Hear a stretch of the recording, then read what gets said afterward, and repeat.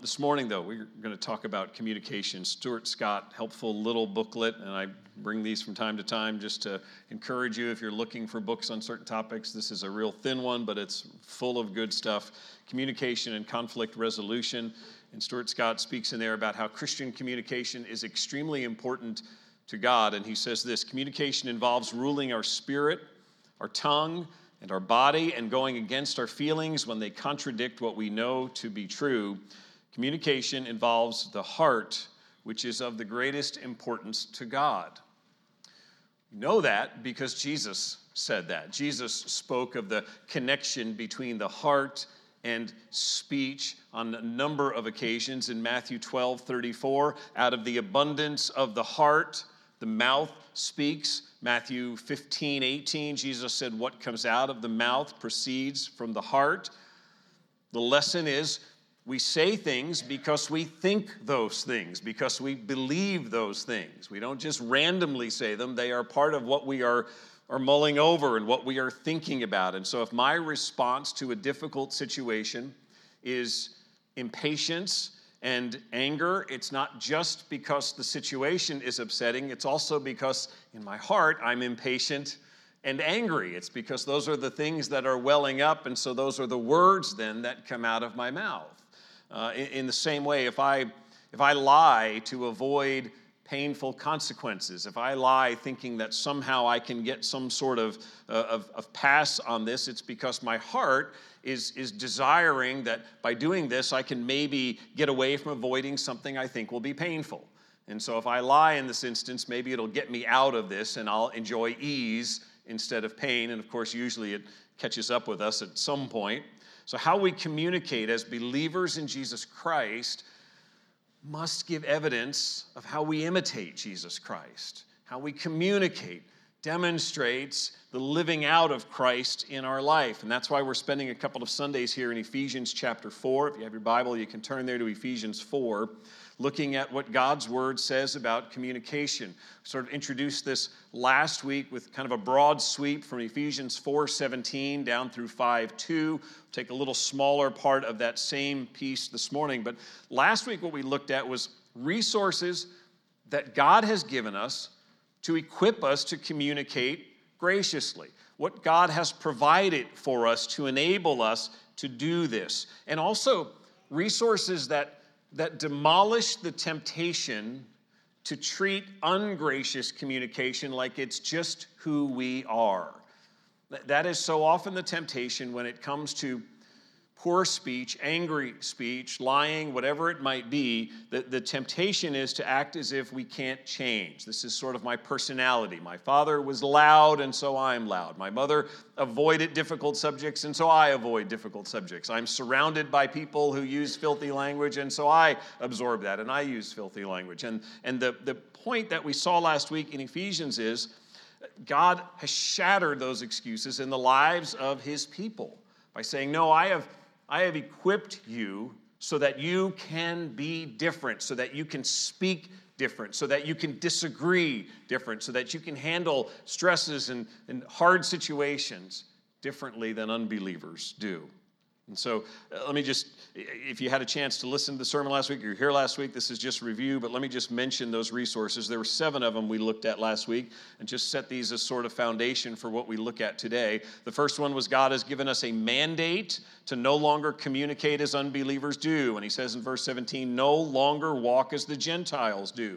You are to be different. You have been commanded that you are now a different person, so you must no longer act, speak, think the ways that you did. It must be changed. God has given us hope to communicate graciously. We saw down in verse 23 where it's this renewing work of his Spirit. God's Spirit is actually living in us and working in us to transform our desires, our affections, so that we have greater distaste for those old ways and we long for the ways of Christ. And so we have a hope that we can communicate graciously. The third thing was he's given us a new reality by making us new creatures in Christ. He speaks of in verse 24, in the likeness of God in true righteousness and holiness. The gracious communication that we see in this passage is not to be the exception. It is to be the norm because of who we are in Christ, because we are new creatures made in the likeness of God. The fourth thing we looked at last week was just the incentive that he has given us in verse 25 when he says, not only are you members of a body we tend to think of, but he actually says in verse 25, you are members of what? One another. You are joined together. There's an interdependence about what you do, and so your communication should reflect that mutual dependence on one another. We looked at some of the warnings that this passage gives. That was the fifth thing, the warning of cooperating with Satan, giving Satan a foothold, he speaks of in verses 26 and 27. And then down in verse 30, grieving the Holy Spirit by using the gift of speech and communication to harm instead of to serve others.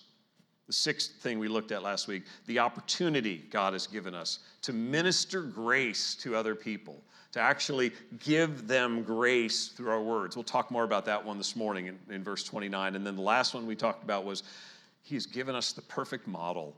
We look at Jesus Christ and we see what he has called us to. We see one who was mocked and insulted and rejected and ultimately crucified and who did not revile back. And he gives to us the model of Christ, from which we learn gracious communication. So those are the resources. How do we do this? 6 things this morning, and I'm just going to do them in pairs from Ephesians chapter 4. 6 qualities that should mark our speech as disciples of Jesus Christ. If you are trusting in Jesus Christ, then the idea here is God is shaping your heart, transforming your heart so that the words that you speak and write and type and text, that those words should reflect more Christ-likeness. They should show truth and love. They should show purpose and grace.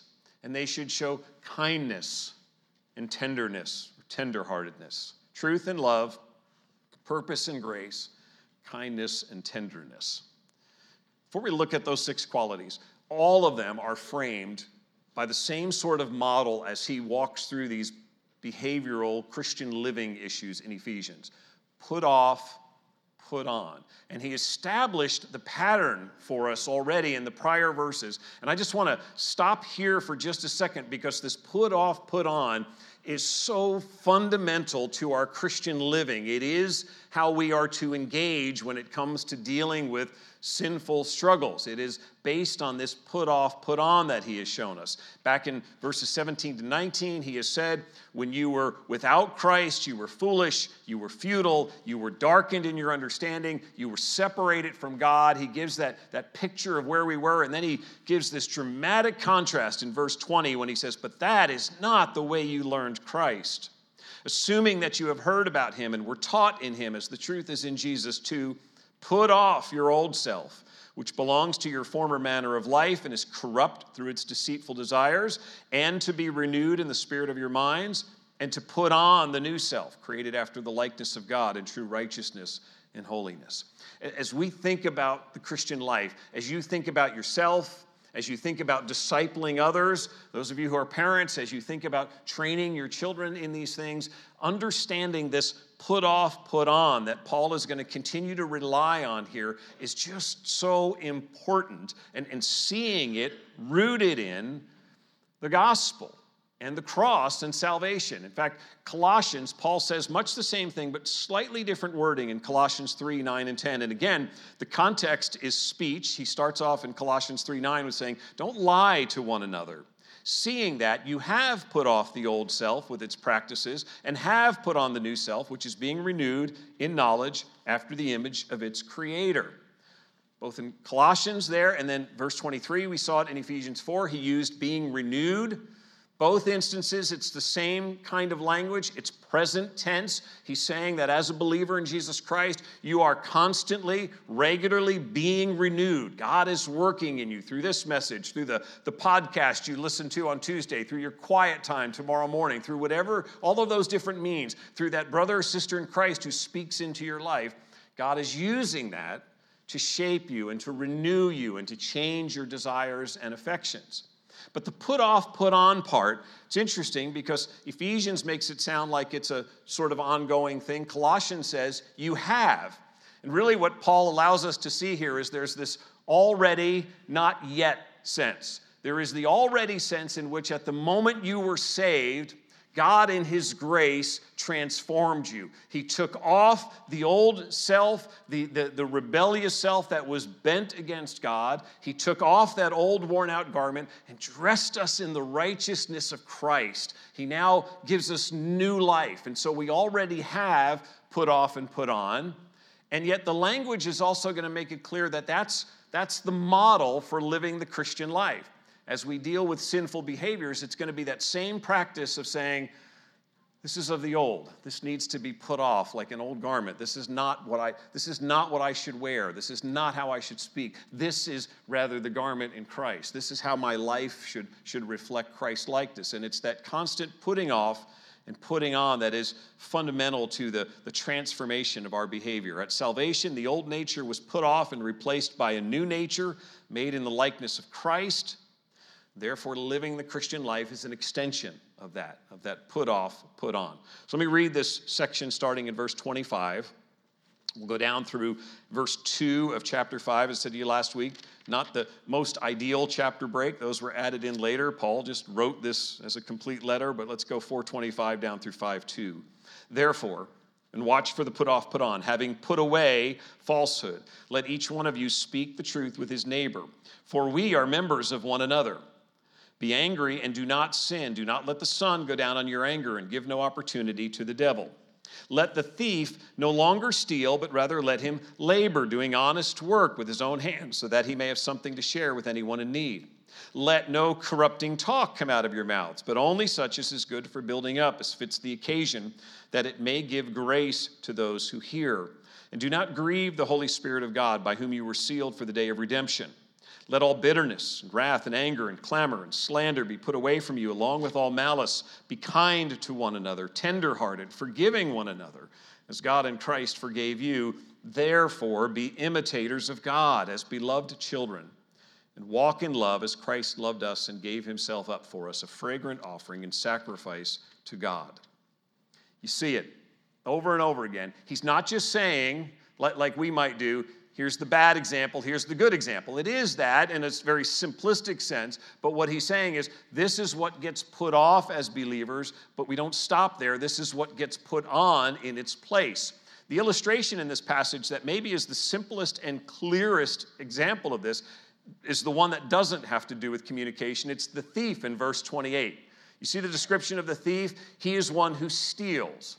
And Paul says, it's not just that he then stops stealing, and everyone says, good, he's not a thief anymore. He's stopped stealing. That's the put off.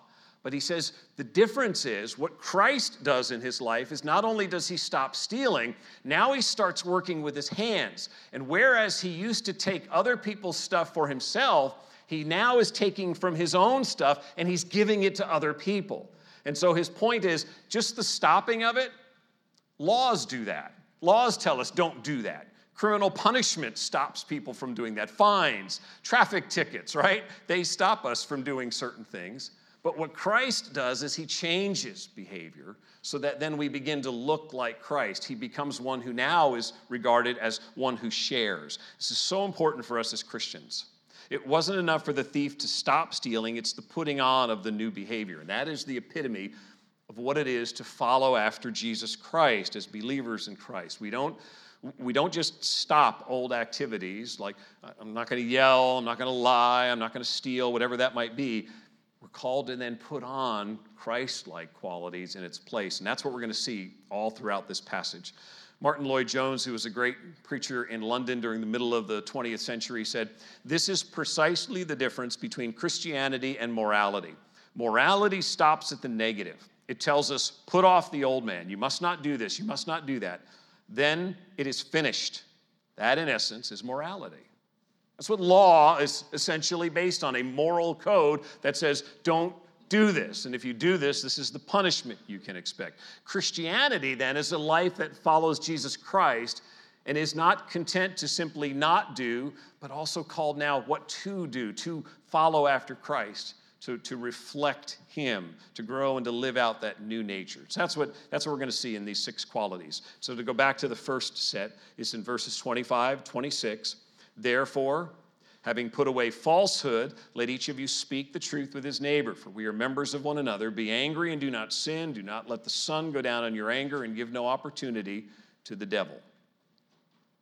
Lying and hatred are symptoms of what we were apart from Christ.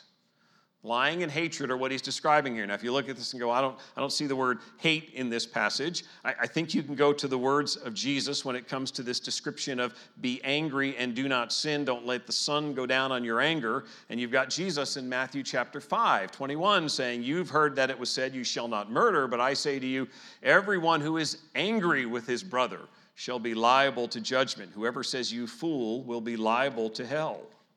The Greek word Jesus used for angry there is the same one that Paul uses in verse 26. The point is all based on the same, that if what comes flowing out of your mouth is angry words, it's because that's what's in your heart, because that's where it began, with the angry intent that now gets spoken in words. Angry words, sinfully angry words, are not loving words. There's no sort of neutral, ambiguous middle ground between love and hate here that we like to imagine, which is, I am actively loving you even as I'm yelling at you and insulting you in some way. No, I am not actively loving you at that moment. I am actively loving myself. I am serving my purposes in that moment when I am venting on you. So I am not being loving toward you at that moment. So the old pattern of behavior is to put this off. Put off, he says, lying, having put away falsehood, and then he warns against this sinful anger. Be angry and do not sin, or in your anger do not sin. It's not quite as much a communication one, but let's get the question that we've all asked at one time or another in verse 26 is, so can I be angry and not sin? I think one of my favorite writers from years gone back, the counseling teacher Jay Adams' answer to that always was, maybe you can, but I can't. Most of us struggle with that. You might be able to do so. It's not saying it's impossible, but it's hard. F.F. Bruce has a great quote on this. There is no doubt a proper place for righteous indignation. But there is a subtle temptation to regard my anger as righteous indignation and other people's anger as sheer bad temper. Isn't that right? I have righteous indignation. You're being the fool in this. Interesting thing is Ephesians 4:26, when he says, be angry and do not sin, is quoting from David in Psalm 4. David in Psalm 4, the context seems to be that David was falsely accused in some way, that there were men who were somehow sinfully conspiring against David in some way. And so the reaction to that is appropriate in the sense of injustice. They are sinning against him, and we know that feeling when we are truly victimized by someone's wrongdoing, when we are treated unjustly, when someone does sin against us. But the interesting thing is David comes right back after Psalm 4:4, and then he says, verse 5, offer right sacrifices and put your trust in the Lord. In other words, even in those moments when you have been sinned against, and those moments that it may be absolutely right for you to lovingly respond with rebuke and correction, a loving response to the person, we still have to act out of faith and be like Christ. Even in those moments, he says, offer right sacrifices and trust in the Lord. Even when they're all ganging up around you and treating you wrong, you still can rest in the fact that God has, for some reason, put you in this circumstance right now for his glory and for the sake of your growth in his kingdom, and he is still going to equip you sufficiently to respond in that situation. We're still not justified. David was not in the Psalms when they were surrounding him and accusing him. We're still not justified in lashing out and taking what might be a sense of righteous indignation. This is wrong, this is sinful, and then turning that into sinful anger on our part and lashing back.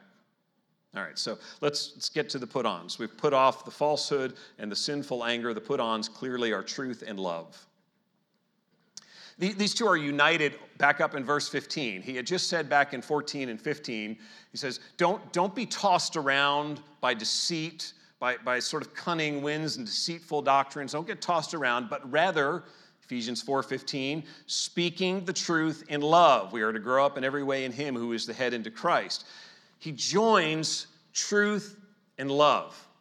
And I think it's important that we keep those two really close together, because as human beings who struggle with temptation, we have a real tendency to separate those two, to disconnect truth and love, and to focus on one or the other.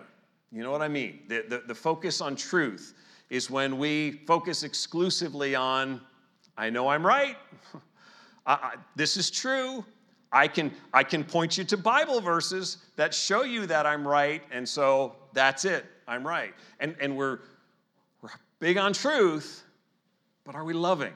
Are we actually serving that person in that moment? Or are we just trying to win for the sake of making the point? Yes, we should stand on truth. We should put off falsehood. We need to keep these two close together, speaking the truth in love, because the flip side is the other wrong-headed notion that the most loving thing to do is to overlook truth and compromise truth and just accept everything and allow someone to go on to their own destruction and carry on in sin and not say something because it's loving to not get in their way, to not interfere with them in some way. Let them vent, let them act out. Worse than that, it's to lie when they sin and say, oh, that's okay. It's not a problem. We all make mistakes. Don't worry about it. Listen, we need to keep these two joined together, speaking truth, but doing so because we love the person, because we desire God's best for them. And so speaking it humbly and graciously as we communicate with them. Remember, this part about speaking the truth is tied right to that incentive in verse 25 of do this because, not because you are just members of a body, but because you are members of one another. And so that tells me right there that my motive in this is not to be the winner of the argument, to make the point that is irrefutable, I did it, but my point is to help us to grow together as a body, to serve you in some way so that interdependence is going on and that the person listening is gleaning gospel truth as I speak to them. And so that goes to our listening too. When a brother or sister in Christ is kind enough to come to you and to speak the truth to you about an area in your life and say, hey, I think I'm seeing this, or I think I'm hearing this, then we need to also receive that truth in love, that they are calling us out of that interdependence to be like Christ and take that as the gift that it is. The devil traffics in lies. Jesus called him a liar and the father of lies. We are called to root our speech in loving, sacrificial truthfulness, active love for one another. Your love for me should translate into concern for my soul, for my ministry, for my fellowship with others, for my testimony to the world. Your love for me should encourage you to exhort me and to speak into my life. Because you want me to grow in Christ's likeness as you want the body to grow. That also means we don't give people false hope, false assurance. We don't just make things up and say comforting words because they seem just like the safe thing to say at that point. When we're the brother or sister in Christ who is going through a terrible time and they are suffering, we don't have to be like Job and sit and try to, be detectives and get necessarily down to guessing what sin has put them there. But if they're complaining and reacting poorly to that suffering, we also don't have to just sit there either and just act as if that's acceptable, because we have a Savior who suffered, who was mocked, who was insulted, and who entrusted himself to him who judges justly. And so that's an opportunity for us to serve that brother or sister by praying with them and encouraging them to see Christ, that God has put them in the middle of this situation. And as hard as it is, God is not abandoning them. And they can trust him in this. We must love one another enough to speak truth. Love one another enough that we don't respond in sinful anger, as verse 26 says. The world responds in kind. The world's attitude on these kind of things is you raise your voice, I apparently need to speak louder because I'm getting drowned out in this instance.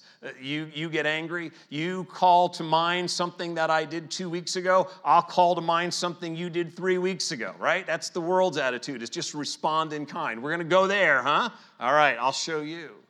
The world is repeatedly described, the fleshly behavior. Galatians speaks of it as well in terms of the fruits of the flesh and the fruits of the Spirit. The world is marked by not having self-control. And so these kind of things, how many times have you talked to somebody who they've come out of a heated argument and you go, well, how did it start? And they look at you with a blank stare like, I don't actually remember how we got to where we got. It just went from there and it took off. It's just the world attitude that just draws us in and lack of self-control. We're called to speak the truth in love and to not yield to this sinful anger. James 1:20 says, the anger of man does not produce the righteousness of God. That's why we have to be slow to anger. That's why we have to be patient. That's going to keep coming out in these passages to just slow down. But let's look down at verse 29, the next one. We've looked at the thief already, so verse 29. Let no corrupting talk come out of your mouths, but only such as is good for building up, as fits the occasion, that it may give grace to those who hear, and do not grieve the Holy Spirit of God, by whom you were sealed for the day of redemption. We must communicate with truth and love, and second, we must communicate with purpose and grace. The corrupting talk here is the obvious put on in this passage. You see it right from the beginning. Let no corrupting talk come out of your mouth, but only such as is helpful. He's very clear here. This isn't just sort of degrees of talk, and no, don't do some of this and do some of that. It's just none of this. Make sure you're focused on this. He's making it very absolute. No corrupt talk. The Greek word for corrupting is the idea of causing something to rot. The idea is that whatever it touches, it makes it worse. It's like a disease that infects those with whom it comes into contact. Ever had one of those days? It's like 7 o'clock, and you're coming in the door, and it has been a terrible day, and it has been lousy at work, and the boss has not exactly been gracious, and the traffic has been horrible, and you come in the door, and you are in a foul mood, and you want everyone to know by your demeanor, I am in a foul mood. Don't talk to me. You talk to me and you're going to get it. Next person in line. Next, whether it's the kid, whether it's the spouse, or you're the one who's home with the kids and the kids have been driving you crazy and spouse comes home at the end of the day and you just want them to know, don't even talk to me. You have no idea, right? That's when we get caught in this corrupting talk. That saying things that do nothing to benefit, but rather infect instead. They rather bring harm to the people around us. Lack of self-control. For the unbelieving world, the thing that characterizes people without Christ, this lack of self-control, is largely restrained by consequences or embarrassment. It's the superficial stuff is what grabs them. That's why they can be in the midst of a shouting argument in the house, and then the phone rings and they can answer the phone and go, hello, how are you? And act like everything's fine because they don't want to be embarrassed. They're not going to carry that onto the phone to whoever's calling at that moment. We as believers in Jesus Christ, God's Spirit is working with us to convict us, to change our desires, to give us a distaste for corrupting talk, for saying things in a way that are just going to do nothing but harm at that moment. It's that time when we just need to be quiet if need be. The put on in verse 29, he says there to let no corrupting talk, but only such as is good for building up as fits the occasion, that it may give grace to those who hear. In the Greek, the phrase as fits the occasion is one word. It's a word that speaks of need or necessity. In fact, the root of the word actually goes back to a word in the Greek for debt. And what it means when it says then as fits the occasion is it's trying to meet a need in that person. Paul used this word when he talked about how he worked hard with his hands in order to meet his financial needs so that he would provide for himself, or when he spoke of gifts that were given to supply for a need. He used the same word here that is translated as fits the occasion. And so the point of this in communication is I'm lacking something. I need something at this point. And you are speaking into my life in such a way that God is using you to speak truth to me. God is speaking that which fits the occasion, which is sensitive to say, where's this person at right now? What would be most needful for them? if they are completely cranked about their boss, my jumping in and saying, yeah, your boss is ridiculous, probably isn't what they need at that moment. If I simply ride along with them and just sort of encourage that, that's not helpful. As fits the occasions, what do they need at this moment? They need to be encouraged in gospel truth at this point, that there is a loving Savior who has put them in the place of having a job with that boss, and they are the person that God is using perhaps in that boss's life in some way to at least get a glimpse of Christ, whatever that is. The message to you and I think, is to use our words purposefully. They are tools. Ephesians 4:29 is a call to slow down and think about what I'm going to say. If I am going to say words that fit the occasion, I'm going to have to slow down. I worked in radio for a number of years. Did the radio news guy thing, did the radio disc jockey thing of spinning the hits back in the day. And the thing you were not supposed to do was have dead air, right? Everything was supposed to be seamless so that there was a constant sound, so that when somebody was driving along in their car, they didn't go, wait, what? I was thinking about this first service, I was starting to turn the knob to change the station. That's how old I am when it comes to radio. Why is there dead air? Why is there silence at this moment? And that's just anathema to us to have that silence. And I think sometimes we do that when we get in sort of heated conversations, where we feel like, I got to say the next thing. I'm already thinking while you're talking about what the next thing is. And that does us no good. That's why Scripture says, be quick to listen, slow to speak. Allow time. One of the sweet graces that I enjoy as an elder here at Grace, particularly now that we've added multiple elders, is just the joyous privilege of learning to shut my mouth and listen, to glean godly wisdom from other men, to hear what they're saying and what God's putting on their hearts, and to learn from each other and to slow down and strive to say that which is helpful and purposeful, as fits the occasion. The last part of verse 29 says that it may give grace to those who hear. It's really purposeful.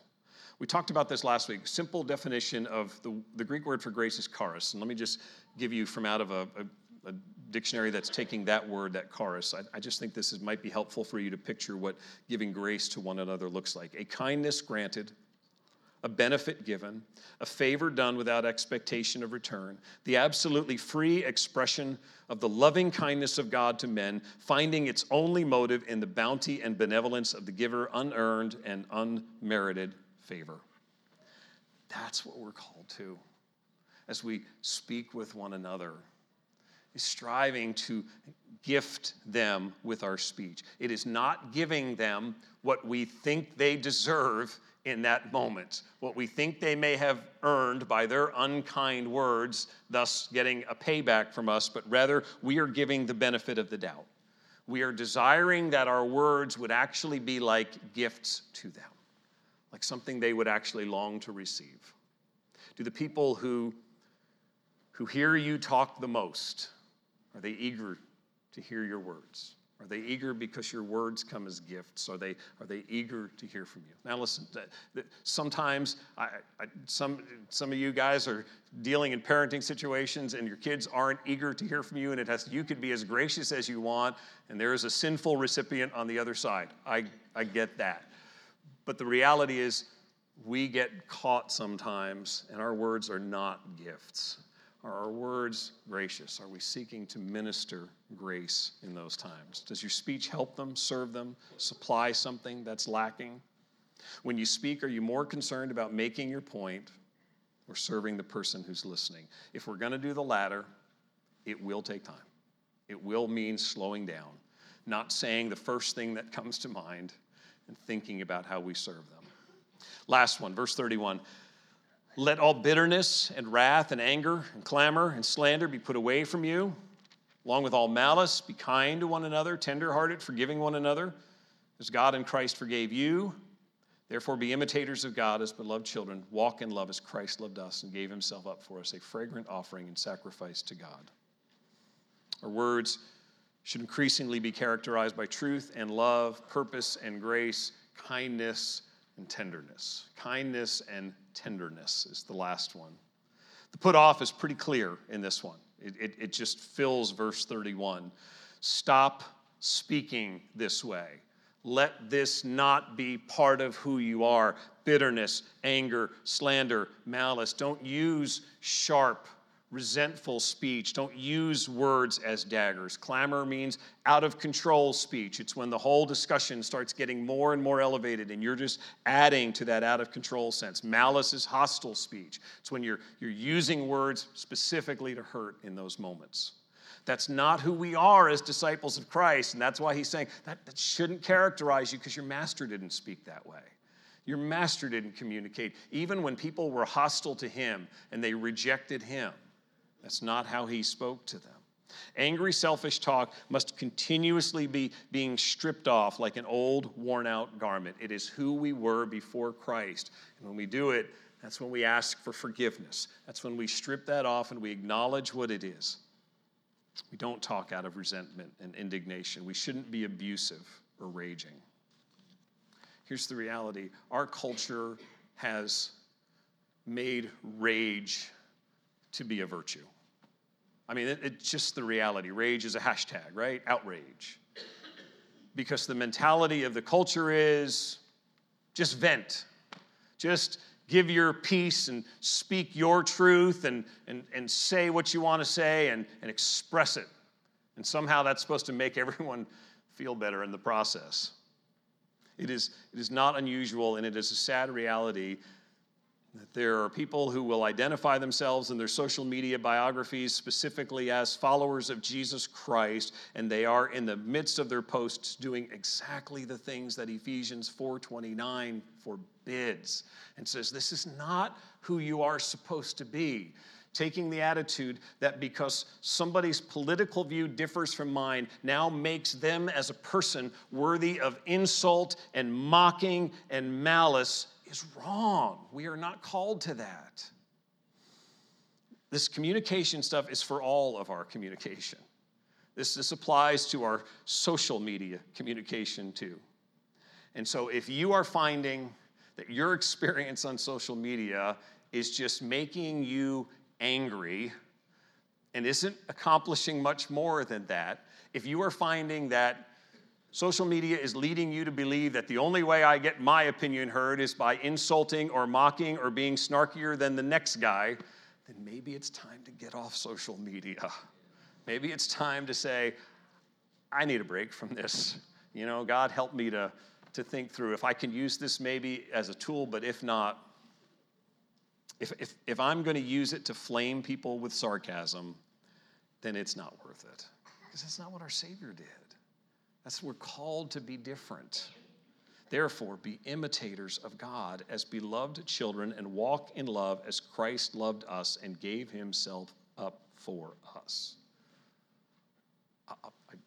Just to reaffirm to you, I am not speaking as one who masters this. I was involved in politics and did political communication for years and ran Twitter accounts. And so I know of what I speak, and we must be different. If all we're going to do is mock and insult, then we are not being like our Savior. Our engagement has to be concerned with imitating Christ and showing the gospel more than it is winning arguments. Verse 32 then gives the put on in very clear language. Be kind to one another, tenderhearted, forgiving one another as per the model, God in Christ. A term for kindness, Jesus used it in Luke 6:35. He said, God is kind to the ungrateful and evil. Ephesians 2:7, God saved us so that in the coming ages he might show the immeasurable riches of his grace in kindness toward us in Christ Jesus. So when he uses this word kindness, the foundation he's already given us is, this is something I have shown to you even when you didn't deserve it. I have shown mercy to you. You didn't initiate and do something that then said, okay, I'll show you kindness now. God in his kindness just extended to us what we didn't deserve. And he showed us mercy. And so the kindness you and I are called rests on that same undeserved kindness we've received from God. The root word for kindness also has the idea of something that's useful. So it's not, when he says kindness here, it's not just reactionary speech, the argument, the moment of conflict where we get in trouble. But when he talks about usefulness, kindness also means proactively speaking words to help those who hurt. It is seeing those who are in need and those who are broken and those who are suffering, and it is proactively speaking into their life with kindness and grace. Just as God initiated kindness toward us, so our speech should be reaching out to those who are broken and weary. And then tenderheartedness. The Greek word for tenderheartedness, it's actually the Greek, when they talked about the feelings, they almost always talked about the bowels. And that's really what the word talks about. It's sort of this gut feeling in the bowels. We make it sound nice, tenderhearted, because we think of the heart, right, as that organ as sort of resembling the center of emotions. They understood it more as the churning that goes on inside of you, which we've all experienced at one time or another, that sort of internal stuff. So tenderhearted. Peter uses it. He says, finally, all of you, have unity of mind, sympathy, brotherly love, a tender heart, and a humble mind. Peter, like Paul now, gives the contrast. Here's the opposite of that. Do not repay evil for evil, or reviling for reviling, but on the contrary, bless. For to this you were called, that you may obtain a blessing. When you're on the verge of a hard conversation with someone who may have sinned against you, or is not speaking kindly to you, or is not treating you well, being tender-hearted means resisting the temptation to focus on how wrong they are and getting even with them. Being tender-hearted means trying to understand. Is there something they're saying I need to hear? Is there some insight that they have? Is there something they've observed here that maybe I am just racing over in my determination to clear myself and to uphold myself? If I perceive that you've mistreated me, the tender-hearted approach is not to talk about you and tell everyone how you've mistreated me. The tender-hearted approach is to come to you in love and speak the truth gently and to hold accusations loosely. I think as believers in Jesus Christ, especially as we interact with one another, we are really called to take a posture that says, you said this, this is what it sounded like, this is what I felt. Is that what you meant? Love hopes for what's best. And so if we're going to be tenderhearted, we're desiring to make that relationship whole. And so even in that moment when we feel like we've been wronged, we can still hold that accusation truthfully but loosely, instead of coming at them full bore and saying, is there more to this? Is there something going on here? Because this is the way it came across. And maybe you didn't even intend that. But don't we want people to do that for us? To just give us the benefit of the doubt that, yeah, you're right, I did say something stupid and I wasn't even thinking of that at the moment. We want that. And I think that's what tenderheartedness, it's that giving of the benefit of the doubt. Martin Lloyd-Jones again, tenderhearted is an appeal for us to become understanding, compassionate, and loving. The person who lacks those things is probably not going to do well at gracious communication. I'll just say this as we wrap up. Keep in mind, there's this already, not yet. We are in a marvelous place as believers in Jesus Christ. God has already, if you are trusting in Christ, He has already made you a new creature. He has already saved you, putting off the old and putting on the new, and now we're called to live that out. It is not going to happen instantaneous, but it will be deliberate. It will take slowing down on our part and thinking about what we need to say at that point. That's most helpful. If my go-to in my disagreement with you, my disagreement with my boss, my disagreement with my spouse, my disagreement with my child, if my go-to thought inside is, the reason that you're still arguing with me is because you apparently don't understand what I'm saying. Because if you understood what I was saying, we wouldn't be arguing because you'd know I was right. If that's your go-to, I speak from personal experience in my own heart, if that's your go-to, my wife can confirm that, if that's your go-to, you've lost already. If the attitude going into it is, I don't know why you're still arguing because you're just not hearing me, because I know I'm right. Because we are called to be quick to listen, and slow to speak, and slow to get angry. Let's pray together. We thank you for the power of the gospel to change us, Lord. We thank you that the gospel is real, that it takes lives that are broken, marriages that struggle, relationships that are shattered, and by the power of the gospel allows for a transformation through Christ that enables us to to minister peace and tenderheartedness and kindness and grace. Thank you that the power of the gospel rests in our Savior, Jesus Christ. These are not simply behavioral techniques you've given. These are truths modeled by Jesus, the one who stood before crowds after healing the sick and raising the dead and feeding and serving and giving of everything, to the point that he hung on the cross and people still mocked and insulted. And even in those moments, he longed for them to come to a knowledge of the truth and to find sweet forgiveness through the gospel. Thank you that it is that living example that is now at work in our lives through your Spirit, changing us and transforming us, so that we, when we are in situations that generally are far less than anything close to what our Savior experienced, that we too can return with kindness and purpose, desiring to serve in those moments with tenderheartedness.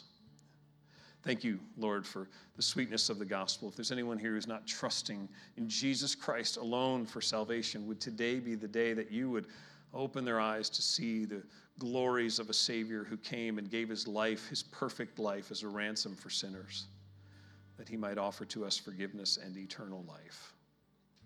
Help us now to apply these things as we strive even this afternoon to put off old ways and put on new. Thank you for the working of your Spirit within us to convict, to renew, to show us again the beauty of our Savior.